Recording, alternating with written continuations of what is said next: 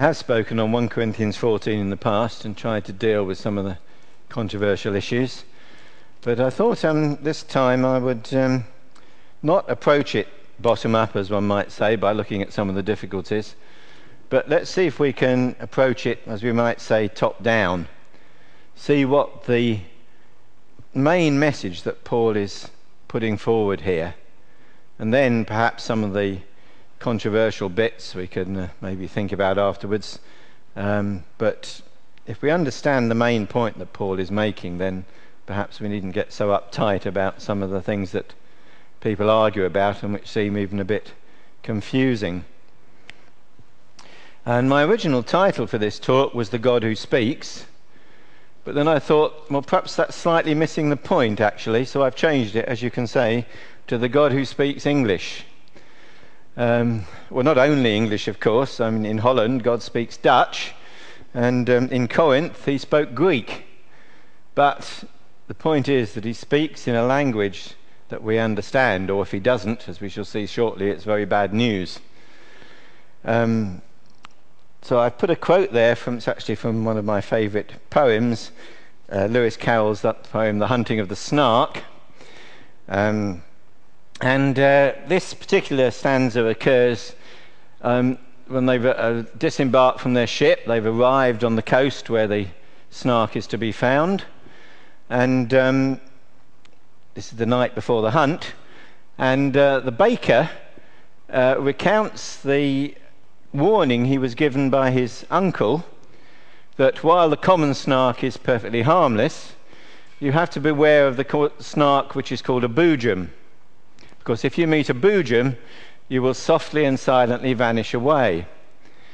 And the bellman, who is the leader of the expedition, then says, well, why have you just mentioned this now, while the snark is at hand? Couldn't you have told us before we set off? And this is the baker's reply. He said, I've never been guilty of deceit, but then he says, I said it in Hebrew, I said it in Dutch, I said it in German and Greek.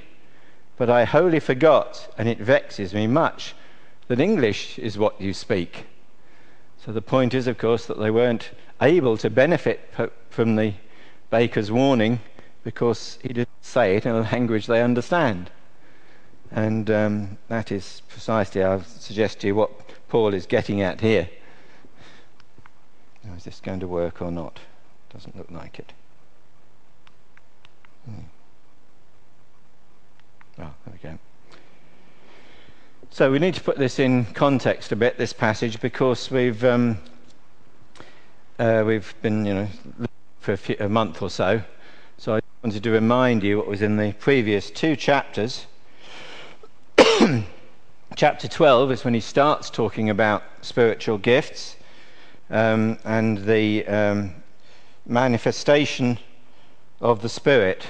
And I pointed out that he could have used various words there. He does talk about gifts of the Spirit, but manifestation, of course, means making visible. And he also talks about the church as the body of Christ in chapter 12. And then in 1 Corinthians 13, we have that digression that we looked at last time when he realized he's going to go on and talk about spiritual gifts some more, but he realizes there's something he needs to say first, because he says any number of spiritual gifts are not going to do you any good at all if you don't have love, if they're not exercised in love for the people of God. And he said, he gives various illustrations. He says that you could speak with the tongues of men and angels and you're making a lot of noise, but you wouldn't be making any music. And he says you could be a spiritual superstar, you could have faith to move mountains, or you could be a theological genius, which really seem to be a somebody. But God says if you don't have love, then as far as I'm concerned, you're nobody. And then he says you could invest everything, you could give away all your money to the poor, and even invest your body itself as a martyr. But if you do that without love, then there's no profit in it. You get no credit in the bank of heaven. for doing those things if you do it without love. In fact, he says in chapter 13, verse 11, it's just meaningless. It's childish. You need to grow up. And you may have noticed he returns to that theme in 1 Corinthians 14 again. So it's that context that he's going on to talk about what actually happens in the church. And now it's clear here, I think, that he's talking specifically when they meet for, as we might be doing this evening, for what we might call a worship service. Although Phil always said he didn't think that was quite the best term for it. But when we meet to study the Word of God and together, obviously when we meet around a social meal, we might do different things. We might organise it differently. But I think it's clear from what he says that he's talking when the church is together to meet with God and to learn from God is what he's talking about. And so I've got 6 points here, but you'll be glad to know some of them are quite short. I'd like to get to grips with his argument, as I say, by taking an overview of it rather than going through verse by verse. And I'd like to do it in those points. So let me just say what the main points are, and then we'll expand each of those one at a time. So first of all, that God is made visible in the church. Secondly, that in 1 Corinthians 14 at least, the emphasis is on God speaking. And then he talks about what happens when God is not understood. And turns out this is very bad news. And then he points out that God always speaks in an orderly way. There's not a sort of divine madness that you might find in pagan ecstatic religions, but rather that God speaks in a way that is orderly and peaceful. And then finally, I'd like to make the point that instruction is at the heart of Paul's argument. So as we go through, you can see if I'm honest to the word, and as it says to do there, weigh carefully what is said and see if what I'm bringing to you is really the word of God. So first of all, God is made visible in his church. I've already quoted from 1 Corinthians 12, where he says, "Now to each one the manifestation of the Spirit is given for the common good." That's 1 Corinthians 12, verse 7. So, I said, manifestation means making visible. As Jesus said, you can't see the Spirit, you can only see its effect. But in the church, the Spirit is made visible in his gifts to the church. In chapter 12, verse 27, he says, "You are the body of Christ, and each one of you is a part of it." So no longer have Christ with us, as Nick McQuaker said a couple of weeks ago at the ministry training course. I can't book Jesus to come and speak because he's not physically with us. But he is with us in the church as the body assembles. And then in this chapter, in 1 Corinthians 14:25, he says, as an unbeliever comes in, the secrets of his heart will be laid bare, so he will fall down and worship God, explaining, God is really among you. So notice that in the church in a sense is there to make the invisible God visible, and in a thoroughly Trinitarian way. So the Spirit is visible, made visible in the gifts. The body of Christ makes Christ visible to anybody who comes in. And he says, people will say that God is with you. The Word of God, the Word of the Father, will be seen to be amongst us. So it's a thoroughly Trinitarian way in which the church is to make God visible. Now, of course, by doing that, God can be made visible in a variety of ways, and some of them are mentioned in 1 Corinthians 12 in gifts of healing and administration. And there are various other activities which are exercised in love and which make the love of God visible to the world around. But at the centre are the gifts of proclaiming and teaching the Word. He's already said this in 1 Corinthians 12, that the primary gifts are the gifts of apostle and prophet and teacher, those word gifts that those are proclaiming and teaching the world. Because then, after all, everything else follows from these. If we don't know what God has to say to us, we won't know what else we're supposed to do, will we? So the other things that the church legitimately does, social work and all the other things that the church does, follow from the central nature of the word. And so he says in 1 Corinthians 14:12, so it is with you, since you are eager to have spiritual gifts, try to excel in gifts that build up the church.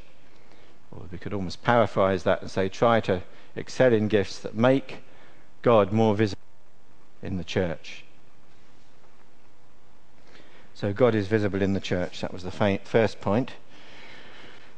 Now, when we come to 1 Corinthians 14, the emphasis is mainly on God speaking. And I think for the reason that I've just mentioned, that everything else follows from the word. The Greek word laleo, to speak, occurs no less than 19 times in this chapter. And the word prophetes, to prophesy, occurs another 4 times. So that's 23 times altogether. Almost every verse contains some reference to sound or communication. And so Paul is very keen that what the churches are saying should really be what God says. It's not something the Corinthians have invented. It's not something they have a special hotline to God about, as they seem to be implying by their behaviour. He says in verse 36, did the word of God originate with you? Are you the only people it has reached? Of course not. They don't have a special hotline to God, although they do have the Spirit amongst them. And he says it's necessary to check that what is being spoken is really the word of God. So in verse 29 he says 2 or 3 prophets should speak, and others should weigh carefully what is said. Actually, the word translated weigh here is not very accurately translated in the NIV. The word is actually diakrino, which means to judge or to discriminate. They are to separate what is really God's word as from that which is bogus. Now, in one sense, actually, we're better off than the Corinthians, because now we have all the apostolic doctrine recorded for us in the Scripture. Then they didn't. It's quite an early letter, 1 Corinthians, and much of the Scripture hadn't been written down but then. So they only had the word of the apostles' doctrine as it had been delivered to them, probably largely verbally. So it was even more necessary to make sure that what was being spoken really was the word of God. But now we have the Scripture to help us do that discrimination, but we're still supposed to do it. You should all be thinking as I speak to you, is what I am saying really the word of God, really what God has to say, or am I somehow distorting the word or making it mean something other than it really does? Because it's important that because God speaks in the church, that his voice is heard clearly. So that was the second point I had. And this perhaps now slightly touches on some of the more controversial points in this chapter. But when God is not understood, this is very bad news. Now, Paul doesn't... Well, no, sorry, we'll get to that in a minute. Now, what Paul says here on tongue speaking is rather fascinating. The Corinthians obviously thought that speaking in some mystical language was evidence of a special anointing by God. That's obviously the sort of view they were taking, and certainly infer that from the context. And what does Paul say? We would have expected, depending on where we were coming from, we would have hoped that either Paul would say, yeah, this is absolutely right, tongue speaking is a special blessing of God, or we would have hoped he might have said, no, this is nothing to do with the Holy Spirit at all, it's just meaningless babble. But he doesn't actually say either of those things. In fact, in verse 5 he says, what does he say? I haven't copied this one down. I would like every one of you to speak in tongues, but I would rather have you prophesy. When the Holy Spirit came on the apostles at Pentecost in Acts 2, they did speak in tongues, but of course the point there was they spoke in languages that were understood by those who were listening. But it seems understood. Indeed, in 1 Corinthians 14:2, for anyone who speaks in a tongue does not speak to men but to God. Indeed, no one understands him. He utters mysteries with his spirit. Now, again, we might have liked him to say, well, if they're not in a language that's understood, it's not a true blessing of the Spirit. But he doesn't actually say that either. He says that you're speaking to God, but only uttering mysteries with your spirit. No one else understands, and indeed later he points out that even the speaker doesn't understand. He may be being edified in spirit, but not in his mind.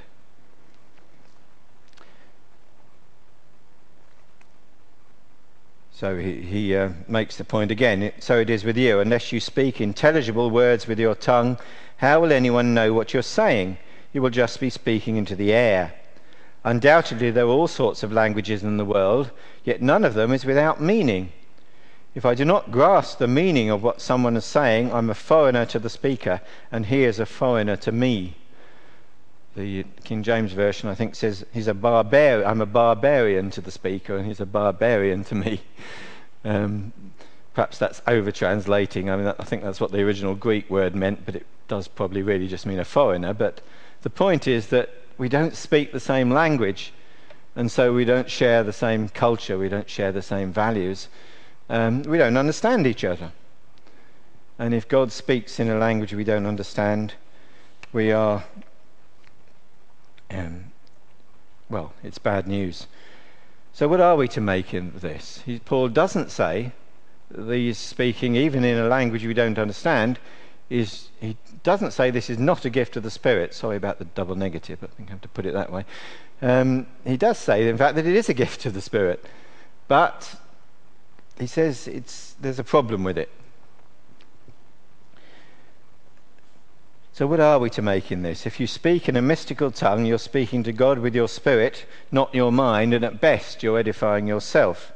And this point is positively belaboured. It says it 4 times in verse 2, verse 14, verse 16 and verse 28, if you'd like to look. He makes the same point 4 times. Now, this can be a good thing in itself. He does say that in verse 18. I thank God that I speak in tongues more than all of you. So he's not saying it's not a good thing, but he says it should be restricted to your private devotions. That's clearly what he's saying here. If this is practiced in the church, it actually becomes something. And I think that's what we need to look at briefly here. Perhaps he had in mind the Tower of Babel in Genesis 11. If you remember that story, I won't look at it in detail, but God prevented the building of the tower by confusing the language of the builders so they could no longer communicate with each other. And whether it's meant to be taken literally or just as a sort of parable, the idea is that the people were sundered. They could no longer share a common culture because they no longer shared a common language. But he doesn't actually quote from Genesis 11. Instead, he quotes from Isaiah 28, verse 11 and 12. That's the quotation in verse 21 of chapter 14.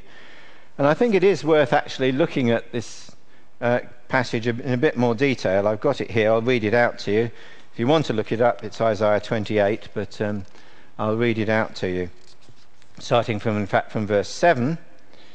It's a prophecy against Ephraim of Isaiah, and it says, priests and prophets stagger from beer and are befuddled with wine. They reel from beer.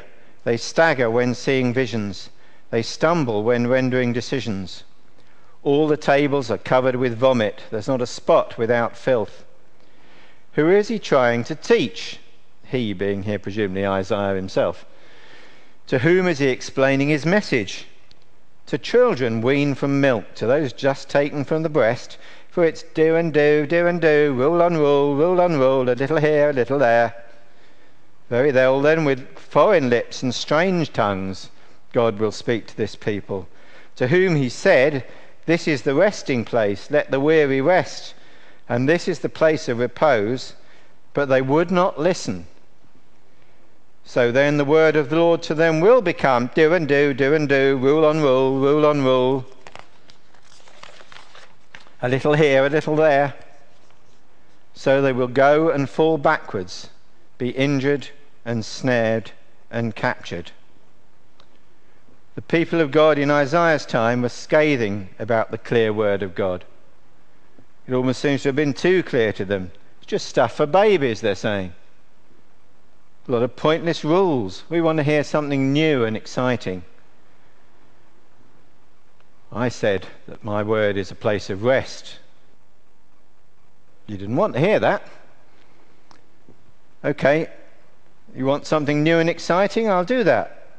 I told you in your own language to rest in my word, but so it will be one that you don't understand, one you'll certainly not understand. Then it will really sound like baby talk, double Dutch, gobbledygook. The drunken prophets will be call the hearers to fall over. That's what he says, isn't it? The prophets are drunk, but they that hear will go and fall backwards. So perhaps, well, so there's heavy irony here that Isaiah is using, but I think there's something more to it as well. He says, with those of, what's he say? With foreign lips and strange tongues, God will speak to this people. So there's a bit more than just the irony there, isn't he? He's saying, actually, the true word of God has moved on elsewhere. So that sounds very familiar. So perhaps my title actually is wrong. Perhaps God no longer speaks English or German, places where in past times his word was received with joy. But now it isn't. Perhaps now God speaks Mandarin or Korean, Portuguese, but not English at all. But still, at least amongst us, we're still speaking English. And the word has not entirely disappeared from amongst us. But if God speaks language we don't understand, we really should be worried. Isaiah said it's a sign that you rejected God's word. And I think that's what Paul's saying here. The phraseology perhaps is a little bit confusing. But I think because he uses the word unbelievers, but I'd suggest to you in verses 20, this is verses 22 to 25, he's actually using the word unbelievers in two different ways here. He says, tongues then are a sign not for believers but for unbelievers. That's verse 22. And I would suggest that what he's saying there is in fact they can be a sign. If the word comes to the church and the church doesn't understand it, then that can be a very warning sign that God is about to move on elsewhere. That there is a sign that, you've rejected the clear word of God, so God's going to talk to you in a language you don't understand. I suggest that's what he means when he says tongues are a sign for unbelievers. If tongue speaking is practiced in the church and nobody understands, nobody interprets, then what is being said in fact is that the word of God is being rejected and God is speaking to you in a language that you don't understand. And that may be a rather radical view, but I suggest that that is what Isaiah is saying, and it's Isaiah that Paul is quoting from here. So at least if God speaks in a language we don't understand, we should be very worried. It's a sign for those who refuse to believe, and they will come in and think that we're mad. Which leads us to the next point. We'll do if I can get it to change, yes. That when God speaks in grace, he speaks in an orderly way. and not in a form of divine madness. It looks as though in verse 26 that Paul's kind of changing the subject here, but actually I don't think he is really. I think he's just pointing out that there are other ways of making God's word inaudible. You can make it inaudible by speaking in a language that nobody understands, whether it's Latin or some tongue of angels. But you can also make it inaudible, and an even simpler method is if everybody talks at once. And that's pretty much what he's saying in verses 26 onwards. He says in verse 30, only one person should speak at any time. There's this bit that puzzles people about women not speaking in the churches. I'm not sure we can be entirely sure what is meant here, but I'll point out that earlier he has said that women should prophesy as long as they have their heads covered and pray in the churches, so I don't think he can mean that. I'd suggest actually the clue is in the next verse where it says if they want to inquire about something, and they should ask their own husbands at home. Well, why do they have to wait till they go home to ask their own husbands? Presumably because they're not sitting next to them. I think the meaning is probably that perhaps the churches were adopting the Jewish practice of the men and women sitting separately. And what was happening here was that the women were having their own discussion group while the rest of the church was, or the men of the church were involved in listening to the prophets. I would suggest that's probably what is meant here. I mean, there may be a bit more to it than that, but interpreting this with what other things Paul has said about women speaking, I mean, he does say that they shouldn't teach with the authority, I think, of a prophet, but then he says they can prophesy, so actually it is a bit confusing. But I think at least here, what he's saying is that we don't want everybody talking at once, because if we do that, people really will think we're mad.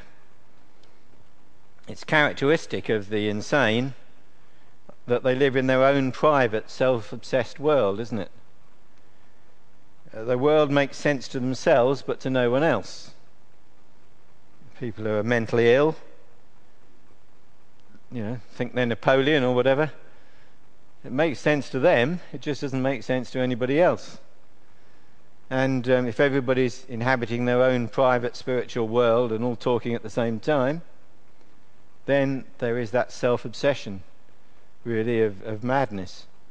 And so we shouldn't give anyone, the unbeliever who comes in, a real excuse for saying that we're mad. And if we're all talking at once, like a lunatic asylum, if I can, not the politically correct term, of course, but perhaps it makes the point. They were places, the old lunatic asylums were places of chaos and confusion. People will think it's a lunatic asylum they've come into. They think we're mad. We should not give the unbeliever any excuse for that. In fact, when the unbeliever comes in, and I think in this case, in verses 24 and 25, he's talking about an inquirer, somebody who's interested in finding out what this new religion is all about.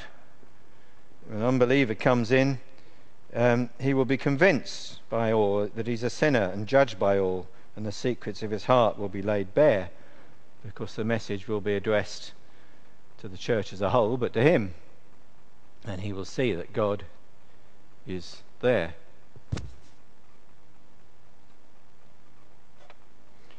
And the next point I'd like to make is that when God speaks in grace, he makes himself understood.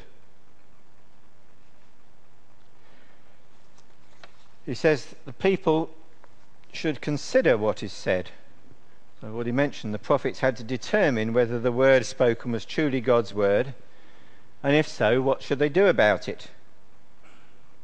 And I've mentioned in one sense we have it easier because we have the scripture recorded for us, but we still need to consider the world. What is God saying to us now in this time and place? How do we need to respond to this message? That might require consideration. And I'd like just briefly, if I may, again you can turn to this if you like, turn to Acts 21. In Acts 21, we read of it's Acts 21 verses 10 to 15, so if you'd rather listen, it's only a short passage. It says, after we had been there, so that we is Luke, presumably, as the person writing, but clearly Paul and the other companions who had travelled and were on their way back to Jerusalem, and they had arrived in Caesarea. So on the borders of Israel, but right up in the north.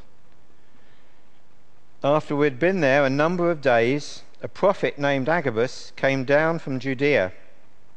Coming over to us, he took Paul's belt, tied his own hands and feet with it, and said, "The Holy Spirit says, in this way the Jews of Jerusalem will bind the owner of this belt and will hand him over to the Gentiles." When we heard this, we and the people there pleaded with Paul not to go up to Jerusalem. Then Paul answered, "Why are you weeping and breaking my heart? I am ready not only to be bound, but also to die in Jerusalem for the name of the Lord Jesus." When he would not be dissuaded, we gave up and said, "The Lord's will be done." After this, we got ready and went up to Jerusalem. This is fascinating. Agabus, by the way, is, as far as I know, the only prophet who is mentioned explicitly by name in Acts. He's mentioned twice, once here and once for predicting a famine. He was perhaps almost, if you like, the leading prophet among the churches in Judea. Paul doesn't dispute Agabus's prophecy. Paul's companions took this as a warning to avoid Jerusalem. Indeed, it's probable that even Agabus meant it that way, because otherwise why did he bother to make the journey up to Caesarea? And it tells us he made a special journey to go and intercept Paul before he got into Judea. So why did he bother to do that? Presumably because he wanted to warn Paul that if he went to Jerusalem, this was what was going to happen. Now, Paul doesn't dispute Agabus's prophecy, but he does argue with its interpretation. He says it's not a warning. Well, it is a warning, but this is not the Lord's will. Yes, you're telling me that when I go to Jerusalem I will be bound, and if necessary I'll die in Jerusalem for the name of the Lord Jesus. Actually, he didn't. He probably died in Rome, but since that's appropriate, where else would a prophet die but in Jerusalem? But since Paul was a prophet to the Gentiles, perhaps died in Rome instead. But he was willing to die in Jerusalem, and certainly he would be in prison there, and after that time would no longer really be free. So Paul and his companions had to discuss it. It's clear they did discuss it, and they had to say, yes, okay, but what is God saying to us? What is it that God really wants us to do? And in the end, they came to the conclusion that, yes, Paul was to go to Jerusalem. He's been warned beforehand what would happen there, but the Lord's will was that he should go to Jerusalem. They needed to consider it. They didn't dispute the prophecy, but they needed to consider what it meant. They needed to think, what is God saying to us at this time and in this place? And as the word is preached here, 2,000 or so years later, several thousand miles away from Caesarea, but we need to submit to the will of God here, as God speaks to us now in a tongue that we do understand. Chris was reminding us this morning that we need to have the word spoken by a human. I think that's right. You know, it's not good enough just to get it off the internet or to listen to recordings or even just to read the Bible ourselves. We do need to have the word of God proclaimed, because this is the way it was always done, and God puts people there for that purpose. The word of God should be proclaimed by a human. And part of the reason for that is so that it is heard and understood. Part of the job of the preacher is to explain it. And the concern that God's word should be both heard and understood runs all this through this chapter like a stick of Brighton rock. Wherever you cut it, you find it's there. We probably haven't got time to look at them all in detail. Well, we certainly haven't got time to look at them all in detail. But let me just, if you want to flick through with me, I'll just read out the verse numbers.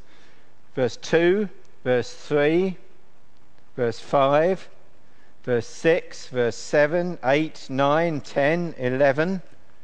You can miss out verse 12. But then in verse 13, verse 16, 19, 21, 23, 24, 28, 29, 31, 36, 37, and 39. Paul just belabors the point that God's word should be understood. It should be listened to, it should be heard, and it should be understood. So, I'd just like to make one more point. I'm not going to, you would have realised, talk about the issue of what exactly prophecy is. We could discuss that afterwards, but I don't think we'll discuss it publicly because we have got a communion and there's probably not time. But it is worth discussing whether what I'm doing now is prophecy or whether it means something else is something that is worth thinking about. But there is certainly a change, as I've said, because now we do have the apostolic doctrine recorded in the Scripture. The Scripture is closed, as it says at the end of Revelation. Nothing should be added to it. I think Christians have always taken the view that it doesn't just mean the book of Revelation is closed, but the Scripture is closed with the book of Revelation. So certainly the job of the prophet is different. The job of the prophet was always to expound the law. Prediction was always a lesser point of it, really. But now we're in a different situation. But I'm not going to stand up here and say that perhaps God never gives a new revelation, but if he does, it should be subject to the Word of God and should be tested by the Word of God and shouldn't be considered as the equivalent of Scripture. I think I'll certainly go that far. Sometimes God does speak to people in a way that is directly relevant to the situation they're in, and I think we should consider that.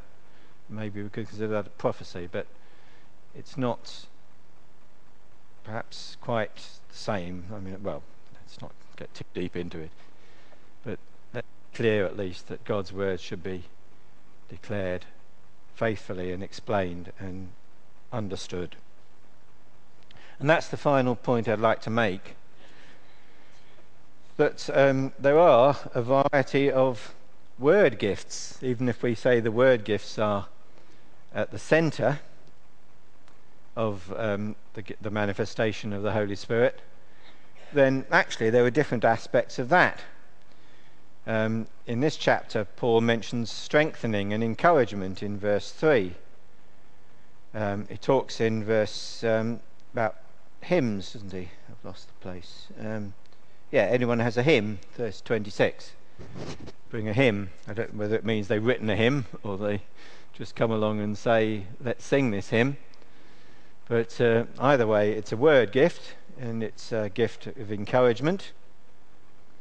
And there are, at least in the Corinthian church, gifts of revelation and interpretation. So there are even a variety of different modes of word gifts. But at the heart of them, Paul makes the point, is instruction. And you can see this just by that one verse, verse 19.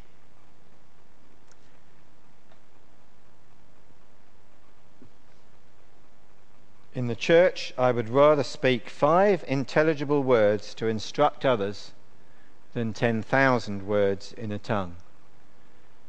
He's clearly saying, what is the most important thing? We'll do other things, we will say other things, but the most important thing is instruction in the Word of God. And in the later epistles, Paul actually puts even more emphasis on this. So in 2 Timothy, for instance, which is one of the last letters he wrote, he says this, 2 Timothy 4, verses 2 to 3, Preach the word. Be prepared in season and out of season. Correct, rebuke, and encourage with great patience and careful instruction. Instruction at the centre again. For the time will come when men will not put up with sound doctrine. Instead, to suit their own desires, they'll gather around them a great number of teachers to say what their itching ears want to hear. Or in Titus, again, also a very late letter, he says, he, that is the preacher or teacher, must hold firmly to the trustworthy message as it has been taught, so that he can encourage others by sound doctrine and refute those who oppose it.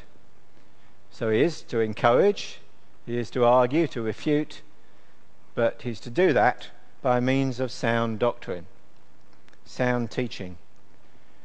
And yet, don't we live in an age where sound doctrine is despised?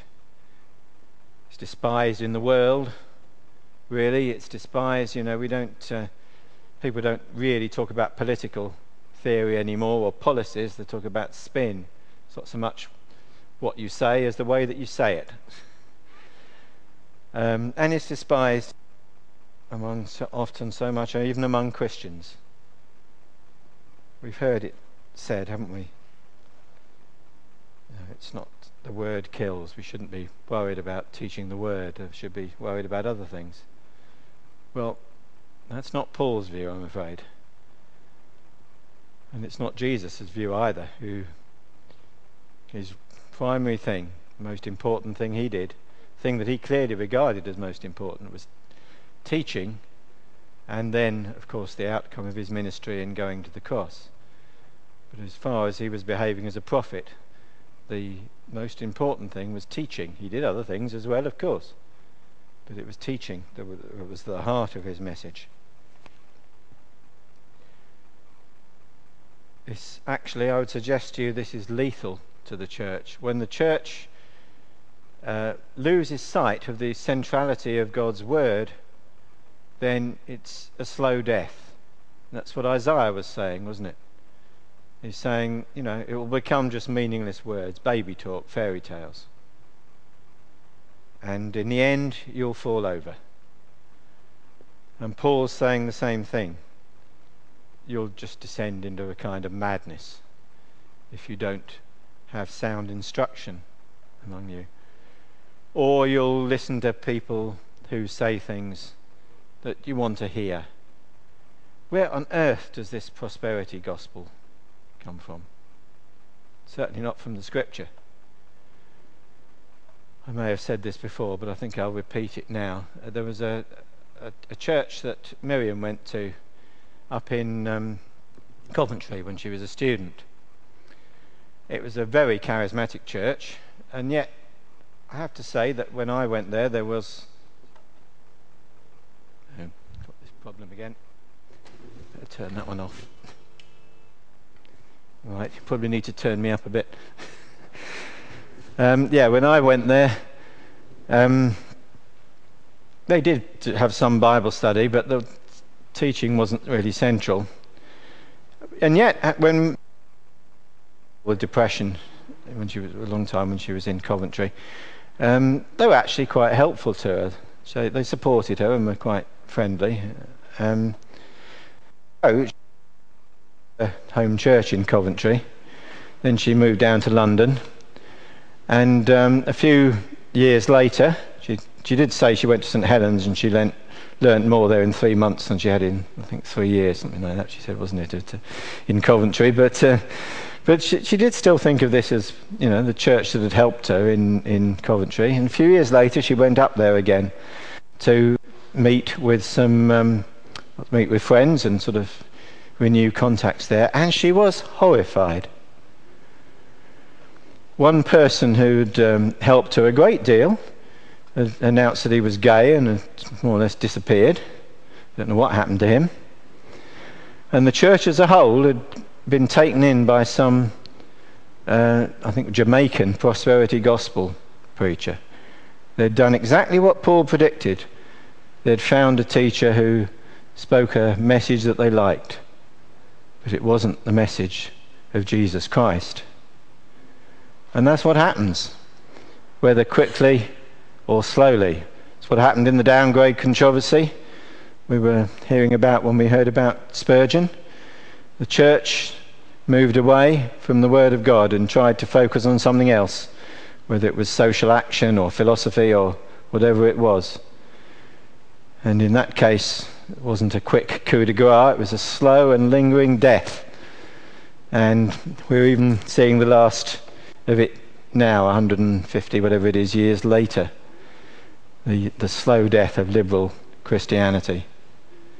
As it, just churches where the average age is 60 odd. And there is no Word of God there.